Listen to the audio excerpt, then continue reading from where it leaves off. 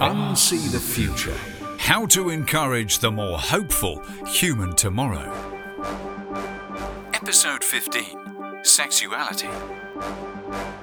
Part 1. It's business time. If there's one thing I'll bet your sex life isn't, it's a cheeky vintage seaside postcard or a sexy futurama of cosmic tantric freedom. There are many things about human sexuality that are fantasy, far, far removed from the reality of our social challenges on Earth, our sexual societies today. But our escapes can say much about our longings.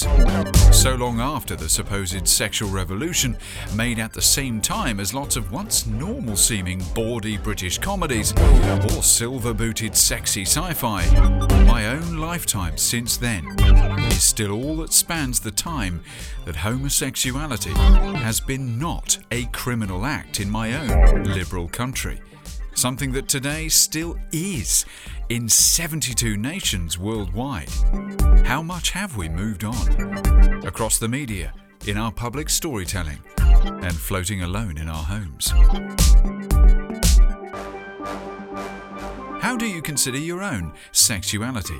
Is it political or private? Funny or fearful? Pleasure or pain? Or, both? Is it your identity you think of first, or your body, your desires, or your whole personality?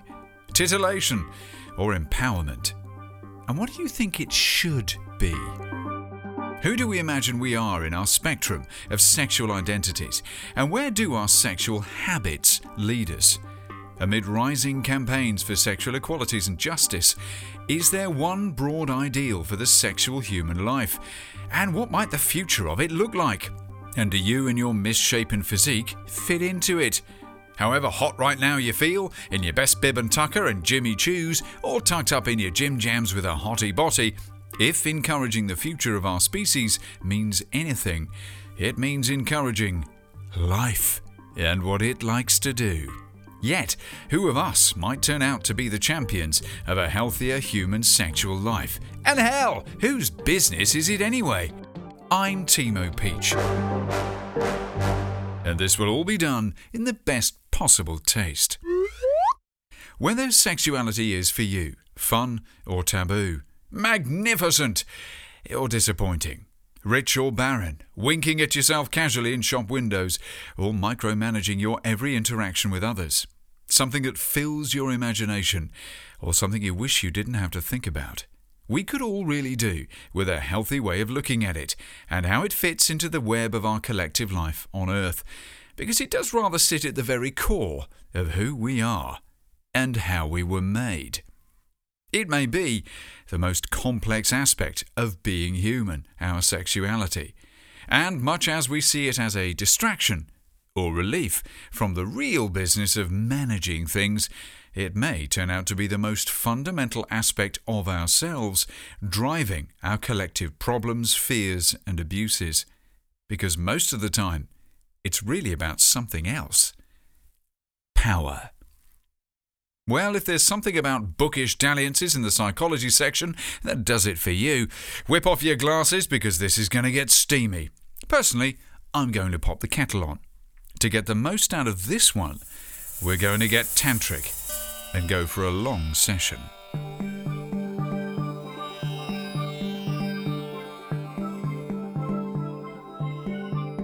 It's a huge part of who we think we are, our sexuality. We may all know that with great hotness comes great responsibility, but most of us likely feel insufficient saucy confidence to even have the option of being wantonly irresponsible. If only the story of our sexuality as humans on Earth were just about recreation or love. If love is anything, love is a battlefield. Thanks, Kim Wilde. Millions of us know only too well the equation between a fight for identity and our sexuality, with, for example, 8 countries around the world still today carrying the death penalty for being gay, and dozens more threatening imprisonment for it, according to an ILGA report. But it's not simply about the dramatic oppressions unchallenged. It's the 1,000 little ones every day around the world that challenge who you are. The biggest social platform on earth, Weibo, just announced a clean-up of the site to remove any gay content, to create a more harmonious environment. If I am what I am, as I think Jesus put it, what do I do when just being me is a crime? Or if not a crime, simply discriminated against or given more social obstacles to navigate daily. Doesn't put you in the mood for the business of life, does it? And while others of us look like we don't have to think twice about our sex and the shape of it or the value of it, it's hard to imagine any single one of us not carrying around a conscious sex rating of ourselves, an almost numeric value, always affected, it seems, by the market context of who we're standing next to. There is nothing in the human planet that's not about connection. There's just no escaping it. What is all this really about in our heads, though? So many of our great sexual expectations seem to be based around the idea that we are binary species physically, while rather ignoring the fact that we are not simply a physical species. Most of us don't simply spawn in ponds mindlessly. That's just Saturday nights. Stepping back from the heats of all kinds surrounding our fleshly interrelations, it's interesting to consider how differently we all experience that most fundamental of biological human traits. Right up there with the need for water and food, there is another appetite: for the dance of love. And it's so very much more complicated than slaking simple thirst or grabbing a dirty takeout on the way home. Our sexual expectations, pressures, private lusts and public shames are a writhing mass of diversities entangling us all together, in some moments comforting, in others choking. How much does what we do in secret shape our public life? How much should we consciously connect them or not? Should we be able to foster private escapes in our mind and keep them in their place? Or does this even work? Does it for some of us and not for others? Does it matter being an object in some moments and a friend in others? Are there always benefits? Does talking about the meaning and connection and emotion and consequences rather miss the whole point of the moment? And if the point of that moment is really just escape, then do we simply continue trying to build replicant sex slaves and fully immersive VR experiences, i.e. the sort that will need wiping down afterwards, or will such a predictable business-as-usual approach of plugging the gaps with technology and pretend do anything to address the things currently doing more than just making us dissatisfied, but degrading us? Don't snigger at the word plugging. We're not going to get anywhere at this rate, are we? How do we encourage healthy sexuality in our cultures? What might it even look like? Behind the language of double entendres is the culture of our binary sexuality, in fact, the real ghost in the world machine. Well, in the pantheon of sex gods and fleshy powers and totemic beliefs, I am no scholar. I'm the bloke cleaning the library steps, so this whirlwind tour of the most traded upon human X Factor won't win a research prize. It's just me, gazing out at it all, wondering how to unsee one or two things. But to make a start, I firstly think we've given ourselves a lot of headaches trying to escape one oddly central thing in the human sexual psyche: guilt. It's evidently intoxicating, because for humans across centuries, we seem to love going back to it. It being the chief end result of all our furtive sexual fumblings, it seems. In almost all the ways that feel good, we are not supposed to be doing sex, apparently. Certainly thanks to all the major religio-political powers over the last 2 millennia in the West. Enjoying it will be the ruin of us, they have long said. Especially if we've been unlucky enough to be overtly female down all those ages. Which seems especially unfair, given how much more richly interesting we seem built to enjoy sex as female humans. Interesting then how many men have seemed so keen to help women find ruin. usually managing in the process to offload more than 10 cc's of guilt along with anything else. Those of us carrying the uteruses and reproductive hormone matrices seem to be excellent natural repositories in every way, don't we? As stuff really seems to stick to us. Ew. And it's not like the fading of influence religion has had over many modern societies has lessened our hang-ups exactly. Along with new freedoms have come some new fears and comparisons and unattainable supposed and imagined norms of everyone's sex lives and relationships. Daily culture may always have been the real driver of influence in human sexpectations, but it all seems rather more complicated now that our roles are not so simply preached to us, but merely implied, brainwashingly saturating our every waking moment across the 24-hour kaleidoscope of advertising and storytelling. But, of course, our human sexuality is much more complicated than any one story or set of commandments. Amid the fights and ruin, it sometimes still manages to be play, apparently, going far beyond the one essential physical act of bumping opposite genitals for reproduction. When we're allowed to tell them, our sexual stories can be wildly more interesting than that, under the bonnet, or on it, or behind closed doors, or up against them. But even within fairly acceptable social norms of consensual relations, we do seem wired to a tendency to feel bad about sex as much as we want it, however we want it. So surely this age-old conflict, well, it's just nature pitting us against each other in body, mind and heart, whether gay, straight, bi or just browsing.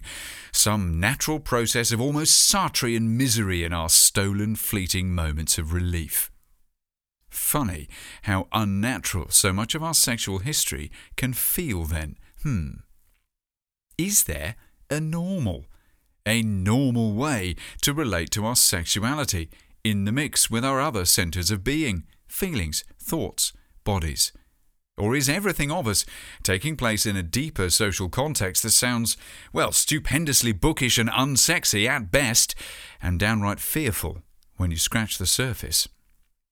I'm tempted to say, because I can resist anything but temptation, that if we are to bring it all back to a simpler, less intense starting point for the human sexual condition, then one thing to combat the general guilt response to sex, baked into so many of our global cultures, may be the simplest anti-furtive there is: removing all our clothes. Yep, I'm already uncomfortable too. And chilly, but that's why I've left my socks and sandals on and have lit my pipe. Naturism! If you're already considering going the full hippie this far into Unsee the Future, then this will challenge your commitment fast, I fancy. And yes, my own. Because the idea of standing proudly, hands on hips, nodding a healthy, confident hello to strangers, all sauntering around in the buff, or playing table tennis, or discussing Proust, is a little beyond my ability to keep a straight face, or face the idea this side of a catatonic state. But it's healthy. Not the potential for frostbite, but the potential to be comfortable with the human body. Yours and anyone's. Well, I mean almost anyone's. When you shed your clothes, you also shed just a few of the burdens of everyday life, says British naturism. The feeling of liberation, discovery and freedom is something that you cannot describe, they add. Well, I mean, you can. It feels like taking all your clothes off, like the recurring naked nightmare, but in a good way, presumably. You've got to admire the commitment to this that is represented in a British naturism organisation. We all know what the weather tends to be like in my home country. Not always encouraging to male body confidence, shall we say. But that just shows that you should probably get your kit off with strangers all the sooner and deal with your hang-ups while, hanging out. Because boffins suggest evidence to prove it's a seriously good thing for you.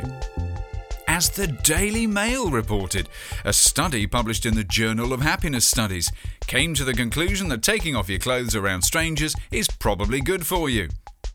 The study itself, from Department of Psychology Goldsmiths, University of London, said body image dissatisfaction is a serious global problem that negatively affects life satisfaction, which is, of course, putting it mildly.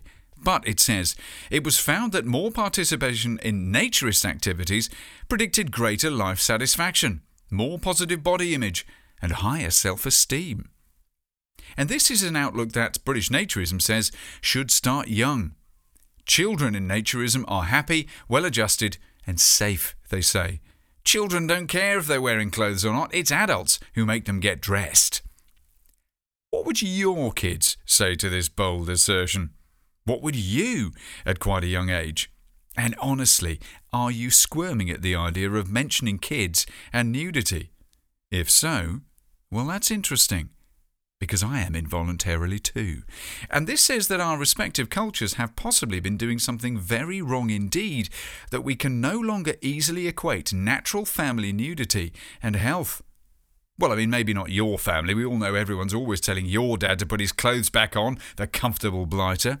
But generally, when you seriously consider all of us growing up in Western-influenced cultures, just how body-conscious are we? How torn up about it are our children from sometimes alarmingly young ages? An awful lot of our thinking about our bodies and how they relate to our sexuality seems dysmorphic, to say the least. Now, the urge to protect those we love, especially our younglings, should be powerful, perhaps as primal as other fundamental urges. It is enough to say just once here that the modern world seems a predatory place in the shadows. But it's interesting to really consider how we do or don't try to protect our children in modern society, because while we squirm at the idea of asexual skin freedom and the ordinarying of human bodies, we seem powerless to consider what our children are exposed to in the kaleidoscope of daily culture stories blizzarding across devices. Do we even notice some of the things that may be psychologically very damaging indeed? How can we hope to see anything straight in the middle of it all? Something in our embarrassment at our own bodies seems obviously broken, doesn't it? It's not like we haven't heard this said before in modern life. I simply think that the overwhelming connection between the way we want to be seen, have eyes scan us, and how attractive we feel, is a thing to take note of. In one sense, you might say it's as old as the birds and the bees. We can catch each other's eyes across any room and want to say hello without knowing a thing about the person. It's sort of how it works, you might think. But it's hardly complete either, is it? For one thing, some bees use a finely curated scent to attract mates, as well as the ageless language of dance. But when you've pulled off your tango shoes and soaked your feet, you are reminded that no relationship stays together on looks alone. And arranged marriages for some couples, it is said, turn out to be the most stress-free way of finding love, because someone else has done it for you and basically commissioned you to make it work. A helpfully single-minded brief can get things done, no? Sometimes. I think the point is that love does have to be in the air somewhere in that process. Yet, the emphasis we put on visual attraction over emotional wholeness, general sexy confidence, crikey, it's almost total in the way we tell stories across, guess what? Screens all over the world. And that visual slavery plays into a particular pattern, you could say. The overtly male brain. The male gaze. It may be, I am beginning to think, a problem lurking behind many more societal symptoms than I'm used to thinking about as a man. Ugly clues of the real state of our outlooks in everyday, ordinary life. Because if only we could all see it, we might recognise that the unmanaged male gaze dehumanises all of us. But honestly, billions of us don't know how to turn it away.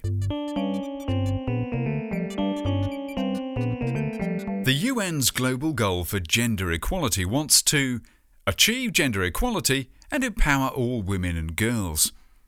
Interesting way of putting that introductory statement to this issue, isn't it?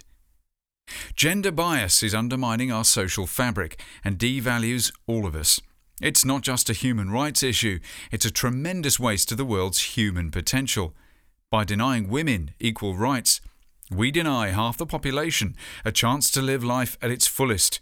Political, economic and social equality for women will benefit all the world's citizens. Together, we can eradicate prejudice and work for equal rights and respect for all. I can see why they put it like this. As we saw in Unsee The Future's first episode on education, girls can be married off when young in many parts of the world and miss out on vitally empowering formal learning. But the UN puts this forced practice together with the huge symbolic physical disfigurement of FGM, female genital mutilation, as a girls' degrading culture of coercion it wants to eliminate. Its chief target is broader still, as broad as this: end all forms of discrimination against all women and girls everywhere. An almost unassailably worthy-sounding headline aim for this whole goal, and almost upsettingly vague. Just how overwhelming is the problem for women around the world? There are the co-aims of ending violence against and exploitation of women, almost industrialised trafficking right alongside domestic daily indifference to women's humanity. And then there are the more benign oppressions of lacking economic valuation for the traditionally female roles of care and nurture that essentially make any society possible. How is it our economic system has had so casually missing a currency for such life-affirming work? And why has such life-affirming work been so culturally dominated by humans born with a uterus? A question that seems to have answered itself for millions of men for generations, unprompted culturally to ask more questions. The disempowerment of women crosses political, technological, corporate, legal, so many boundaries and fields of work, study, living and administering society, it is almost dizzying. To such ingrained global degree today that the UN's entire goal for gender equality doesn't once mention men. Never mind those transitioning between tidy binary ends of the human gender spectrum. But in such times of unrest, a good word because I think everyone's feeling kind of restless, uncomfortable, sensing change, could we see some actual social shifts? If there's one thing that seems sure about now, it is that we're in a time of many concurrent opposites socially. I think for those of us who've muddled along with the status quo okay, the last 2 years have felt like a barrage of reactionary, horribleness. Often, message boards the world over have become unspeakable places all too easily. But in many ways it's simply a time of people saying what they've really wanted to say but felt they couldn't. And that's not just bear-baiting male brains, it's the true female experience too. Me Too. Well, it seems to me you have to have cast-iron pants to be a woman in public at the moment, with the inexplicable blizzard of violent hate directed at any female human daring to share a public opinion on social media. Female voices are not growing quieter. Many women are finally finding their voices about what's really been going on for them in the same room as many men. Completely different experiences of the same thing is what.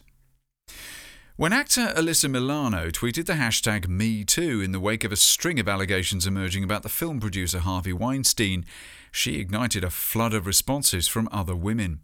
And more allegations and fearful stories of abusive conduct by men in all manner of professional settings towards the women alongside them. One actor whose face became one of the defining faces of the 80s was Molly Ringwald, and she recently wrote for The New Yorker, sharing for the first time some incidents that happened to her when in her early teens in the movie business. She said simply, "I never talked about these things publicly because, as a woman, it always felt like I may as well have been talking about the weather." No one would listen. The men all running the movie studios and big business wouldn't listen, in other words. The sea of experiences shared with this and other hashtags is just overwhelming. It's like a lid's come off some cesspit everyone ignored the stench of. Tarana Burke coined the phrase originally, Me Too, years before, but as it broke across the Weinstein story, it unlocked an extraordinary outpouring of pain, as Emma Brox puts it in an article for The Guardian. But as a grassroots worker for female justice, Burke is a pragmatist about the sheer scale of the cultural problem coming to light. Sexual violence happens on a spectrum, so accountability has to happen on a spectrum, she says. I don't think that every single case of sexual harassment has to result in someone being fired. The consequences should vary. But we need a shift in culture so that every single instance of sexual harassment is investigated and dealt with. That's just basic common sense. The point it is dawning on me about many things is that the men feeling so attacked and who are, let's say, reacting assertively to women speaking up for their bullied experiences simply don't sound like they know what it's like to be in the same room as such women and have such different experiences of it. Broadcaster and creative Laura Whitmore is just one typical story of this movement. She could be anyone, as she shares her own testimony, opening with the words, "I've wanted to write this for a while, but I've been scared. I feel ashamed to say that I was scared, but I was. I still am. Scared of what people might say, drawing attention to things that upset me." What she describes first is a simple assault in a club. A man in a club simply treating her as free merchandise to handle without any words at all. An experience that, unless you've experienced it, you can't appreciate what it takes from you. Right there, out of the blue, in public. An experience that seems to fit with a whole matrix of culture Whitmore found in day-to-day life in the city. First time I moved to London, someone smacked my ass before I got onto a bus. I've had lewd remarks shouted at me. Every time I pass a group of guys alone, my stomach knots and I keep my head down as I worry they'll shout something and embarrass me. I am by no means a weak woman. I consider myself a strong person. Ask anyone who knows me. I'll fight for what I believe in, and I will always stand up for myself. But sometimes I feel I have to choose my battles, and other times I feel, what's the point? There is a culture, of course, around celebrity. So, as a woman working in front of the camera a fair bit, she felt herself being seen as fair game by certain publications. She was trailed by one photographer for weeks trying to get an upskirt shot, and he eventually succeeded, she says. To say that there are more important things going on in the world than the colour of my pants would be funny if all of this weren't so invasive, so horrible, so cheap and nasty. On top of all that, the paper blurred my knickers, so it basically looked like I was wearing no pants. The whole thing felt dirty and grossly, needlessly sexualised. Her account of general life in her semi-public position is, well, kind of heavy to read. And she makes clear she's not attempting to compare her general experiences of harassment with the experiences of rape victims. What has really hit me, she says, is how women are portrayed in general. All this shaming and degrading. In a sense, the Me Too movement is just the tip of the iceberg. Now pause for a moment to notice your own reaction to this. What were you thinking as you heard these moments of account from one young woman working in the media? Was it, sounds rotten, but she kind of made a deal going into public life? Or was it, yep, me too? Either way, our instinctive, ingrained cultural responses to the stories of women say far too much about the state of our times. As the law to demand the publication of gender pay differences in UK business passed its deadlines and figures were released the week that I was looking into this, we learned that 8 out of 10 companies in this country pay men more than women. And this seems to be a principle across the Western economic world. The developed world that wants to help women and girls in developing countries find the empowerment of equal education. The baffling disparity is simply global. If we believe that equality is good for business, why are we still having this conversation? Writes Shelley Zallis for Forbes in the US. The 20% gap adds up. According to the National Women's Law Centre, a 20-year-old woman working full-time will lose more than $418,000 over a 40-year career, compared to a male worker. If we do not close the gap, women will have less overall wealth, less money for retirement, and will continue to be the ones opting out of their careers for caregiving responsibilities. This shouldn't be so complicated. Let's start with the premise of equal pay for equal work. Culturally, in some of the most developed, supposedly modern nations on earth, there is a culture apparently in the air that it's all too easy to walk into as a woman. like an invisible minefield of tiny morality singularities hanging in the atmosphere that you never have any idea if you will suddenly walk into and be tipped over a personal event horizon, spaghettified into a parallel universe where you are no longer a person, but meat, a planetary cobweb net that can suddenly cling to you, manifesting in coercion, intimidation, objectification, devaluation, resentment, or any manner of disrespect. And with the current onslaught of message board abuse towards women, I wonder how any woman in the middle of real public debate copes with the extra tons of social pressure on them and their families, if they dare question a status quo. Because it does look like this is exactly what is happening. Women being vilified, mocked, shamed, assaulted for wanting to overturn the dark ages still at the heart of modern life. Does it all stem from, or is it at least all fed and normalised and pumped into the atmosphere by, the dominance of the male gaze in our storytelling? Predominantly hetero male gaze, that flattening of the shape of women into imagery on every street, in every window, around every boardroom. Why is telly-ad couple so often rather attractive glammed telly-ad woman with bit goofy funny telly-ad man? Not the other way around. And basically never two telly-ad men or telly-ad women buying a washing machine together. Here's something though, before we get lost in the wasteland of advertising demographics. When I asked you what your reaction privately was to Laura Whitmore's testimony, you may have had another response too. One I didn't refer to there. What about the prejudice and abuse and dehumanization inflicted on men?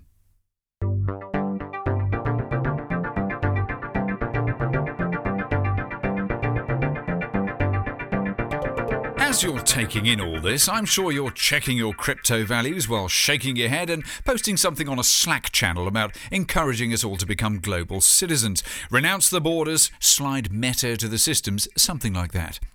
But it turns out that nowhere progressive is safe from being essentially something or other to do with colonial patriarchy. Because are you so sure you yourself are not a digital bromad? If you're nomadic in the modern sense, you may well know this term. Kit Whelan and Viv Egan's podcast, Nomad and Spice, had quite a few extra listens, it seems, when they looked at the idea one episode.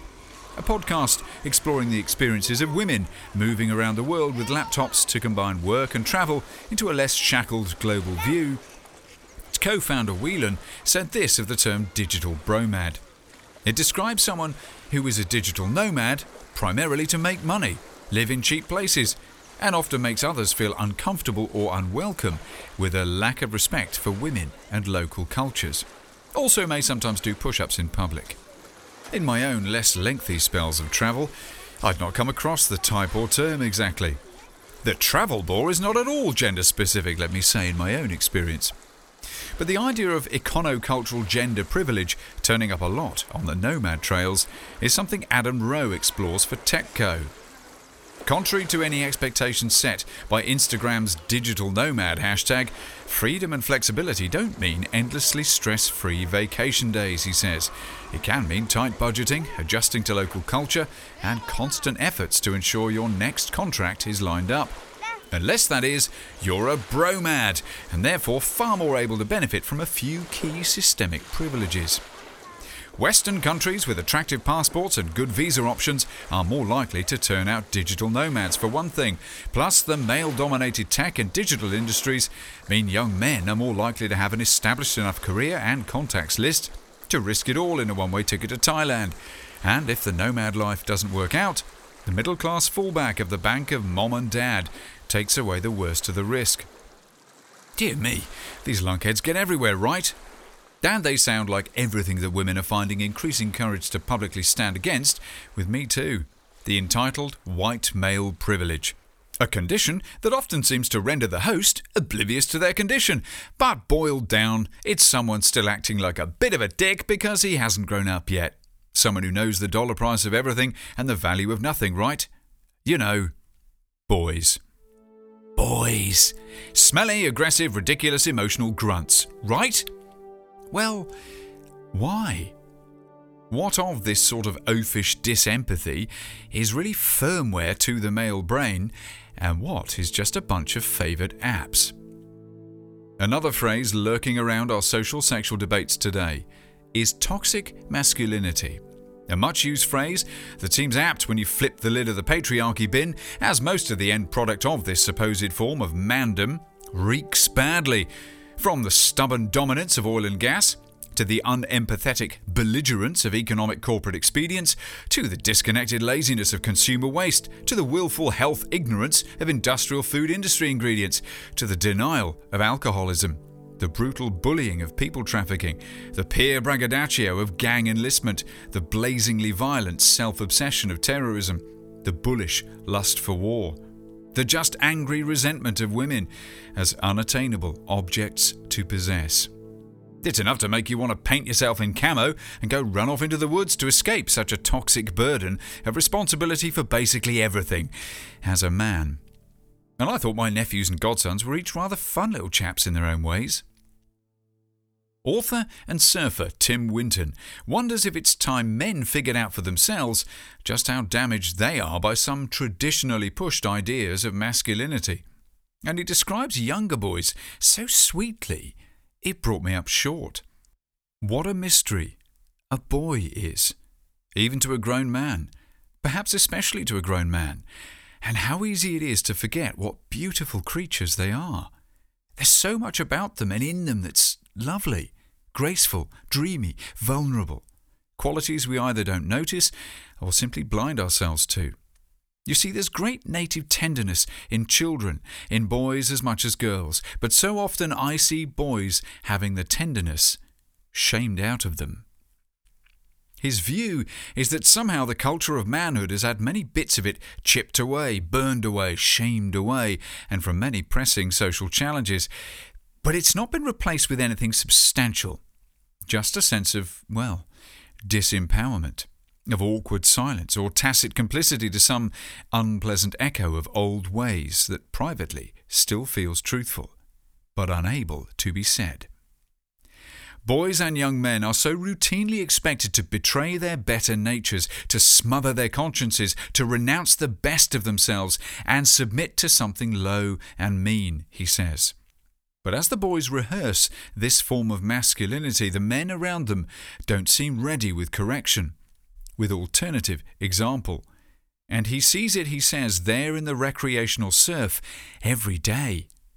The blokes around me in the water are there, like me, for respite, to escape complexity and responsibility for an hour or two, to save themselves from going mad in their working lives. But their dignified silence in response to misogynistic trash talk allows other messages, other poisonous postures to flourish. Sadly, modernity has failed to replace traditional codes with anything explicit or coherent or benign. We're left with values that are residual, fuzzy, accidental or sniggeringly conspiratorial. We've scraped our culture bare of ritual pathways to adulthood. Why is this? What the hell happened to men? Or what hasn't happened yet? Writer Richard Godwin says that in modern life still, it's often hard to discern any positive role for men beyond apologetic retweeters of feminist memes, and there's a wider defensiveness around masculinity. The comedian Robert Webb titled his memoir, How Not to Be a Boy. Writing about attending a sort of man therapy group, he says how weird it was to be in a room full of men. Metro blokes do live in a sort of bubble, you might think from this. But his first observation as they stood in a circle and were awkwardly made to, you guessed it, say how they feel, was this. One by one, the men, mostly in their mid-30s, mostly straight, mostly white, said they were afraid. One guy, a straight-talking youth worker, reckoned that if the estate kids he worked with could see him now, they'd rip the piss and would probably be right to. Researching the man problem as it seems to be, he took himself to other meetings, illustrating a fair amount of activity around the idea of men trying to work themselves out, and there seems to be a fair bit of it going on just quietly. Something is wrangling around in men at a deeper level than a spot of cultural ennui over the Guardian Saturday supplement. Something that feels somehow tied to the big political shifts around us that we've long described as a pull between left and right. Is it a pull between masculine and feminine too? It seems as though, for a lot of men, the two are equated somehow. Bodies like rebel wisdom seem to have attracted the sympathies of some who would also identify somewhere with the alt-right, which sounds vaguely blood-chilling to me as a good liberal. But at one particular masculinity meeting, one of the founders, David Fuller, illustrated the times that he feels all this man hand-wringing is going on in. Around the election of, I'm just going to say 45 here, it felt really significant that a lot of issues around masculinity were being reflected in the culture. Godwin reports Fuller as saying to the group, "How is it possible that a man who boasts of sexual assault can be elected to the most significant public role in the world?" It spoke to a deep dysfunction around our ideas of healthy masculinity, but at the same time, there's a narrative that there's something about masculinity that is fundamentally toxic. One of the themes that has come to the fore, Godwin comments, is that women shouldn't have to perform the emotional labour of teaching men how not to harass and assault them, just as it shouldn't be down to the people of colour to call out and explain racism. Some voices emerging into this phase of the cultural sexual debate seem to me to be only amplifying the divisions around gender somehow, with a figure like Jordan Peterson rallying many men who just don't get why feminist opponents don't get his withering engineered logic, while peeing off many women who just don't get why male fans of his seem blind to how condescending and kind of passive-aggressive he can come across as. The language and tone thing here can be teeth-grinding to watch in both sides. Everyone's pain is valid, you idiots! But some of the deep philosophies of recent male champion groups are drawing on the idea that the prevailing status quo of the media, the fake media, champions female issues at the expense of male. And it's just resonating with a lot of ordinary guys out there. And the very engineering geekery of it is partly why I think X plus Y equals Z, so now defy the logic of my pain. A sense boiling under all this gender talk that taps into a much bigger zeitgeist of change, the now of fearsome realities. That all the institutions that rule the world today, that feel to so many people like they're failing them, have effectively neutered the ability for men to speak honestly about their ambitions and their feelings. I just wonder how far the recognition of some of this pain is going to get us if it doesn't ring with sympathy across the spectrum of our human experiences. If you are describing some women as crazy sisters and spelling out the assumption that underneath the language of men worth respecting by other men is always the implication of violence, and that the co-implication is that we are socially never allowed to apply this to women, which is unbalanced, essentially unfair, that's sending a signal outside the dense logic language of thesis. Damn straight it is. That's playing to an audience, not universally minded understanding.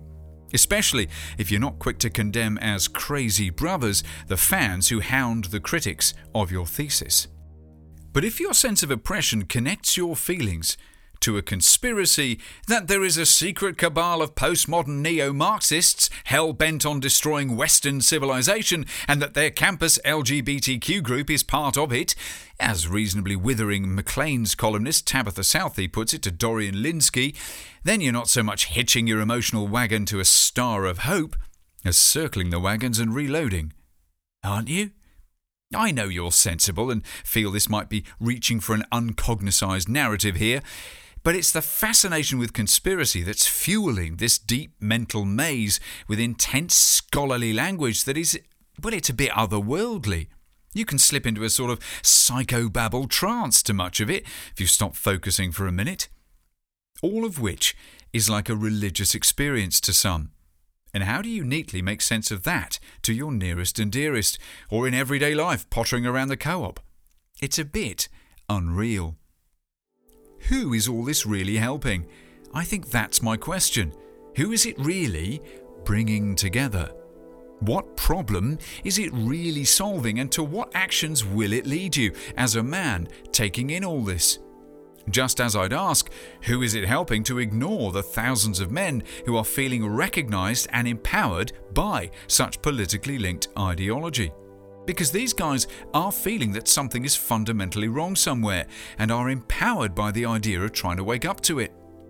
If a vaguely left-of-centre liberal in a wood talks about inclusion and diversity but excludes the libertarian with her among the bluebells who disagrees with this, do they both go pop in a causality glitch and disappear? And does anyone not in the wood care?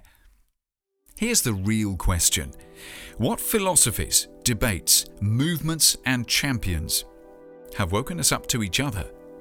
In so many women's and men's minds, the word masculinity, we are told, is synonymous with the undadsy word toxic, or the downright oppressive word patriarchy. It's no wonder we're all miserable. One of the problems of pain is that no one is interested in anyone else's. Richard Godwin concedes, there are moments, say when I'm happily cooking with my son, blimey Rich, you don't have to overcook your right on creds to me, man. When the dominant narrative of masculinity as toxic, entitled, corrupt, dysfunctional and so on seems a little limiting. If you've always found men such as Weinstein despicable and pathetic, it's disorienting to find yourself in the same category as him by virtue of also having a penis. Dave Pickering, author of Mansplaining Masculinity, suggests that blokes might find themselves getting defensive when people talk about the patriarchy because implicit in this is that all penis owners are benefiting from this, when it really doesn't feel like it to many of them. The main breadwinner is not a pleasant place to be, he says. The person who is expected to use violence to defend people is not a healthy place to be. More men are in prison. More men are in the army. Men are more likely to hurt other men, and it's usually because they're policing masculinity. My mum told me that men are wrong and men are sick. That's something I internalised, and that's part of the patriarchy. Hating ourselves is social conditioning. This idea that there's only one way to be, and if we don't feel that way, we should be ashamed.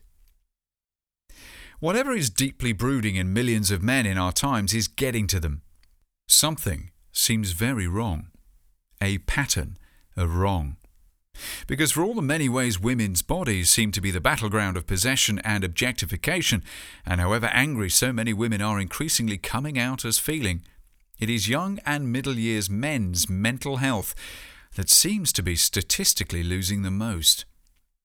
The 2013 Samaritans report, Men and Suicide, Why It's a Social Issue, highlighted the imbalance at the extreme end of mental health in modern Britain. 4 years on, the Office of National Statistics was able to reiterate the social inequality of the issue, with men still 3 times more likely to end their own lives than women. As the report says, young men are still too high a statistic in this, but reducing slowly in overall numbers. But it's essentially a middle years thing and an economic thing. For men in their mid-years, there's been an increase. This is also a social inequality issue. Those in the lowest social class living in the most deprived areas are up to 10 times more at risk of suicide than those in the highest social class. This has a lot to do with expectations, doesn't it? Empowerment, the story we think we are in, and the person we think we should be. Project 84 illustrated the problem graphically recently. Every 2 hours, a man in the UK takes his own life, they say. It's unacceptable that so many men are dying from suicide on a daily basis, yet so few are talking about it. The project went on to partner with the artist Mark Jenkins and his collaborator Sandra Fernandez to create 84 individual sculptures of figures representing actual men with profiles and backstories who'd taken their own lives, and place them around the parapet of a tower block on the south bank of London. The effect is a little disturbing, helpfully so. That loss of personal belief, energy. There's a place we go to try to re-spark it, and it's a comfort that's oddly isolatory, one that can be fed from a distance using just our eyes. How are the visual habits of many men helping the rest of their brain centres?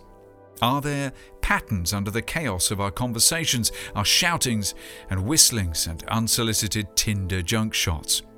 Why is it evidentially so that so many men won't open up to women?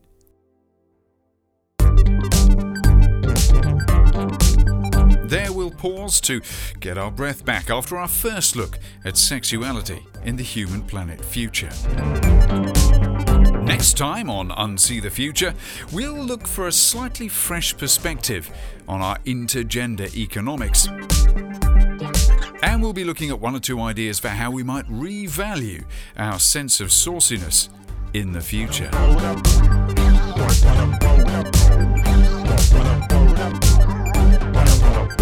Discover more links and video and reading on the blog of this post at momotempo.co.uk/lingo. And be the first to get the future in your inbox. Subscribe to the Momo memos at /amigo. Listen, read, ponder and share. Do. Unsee the Future is a Momo Tempo production. Obviously.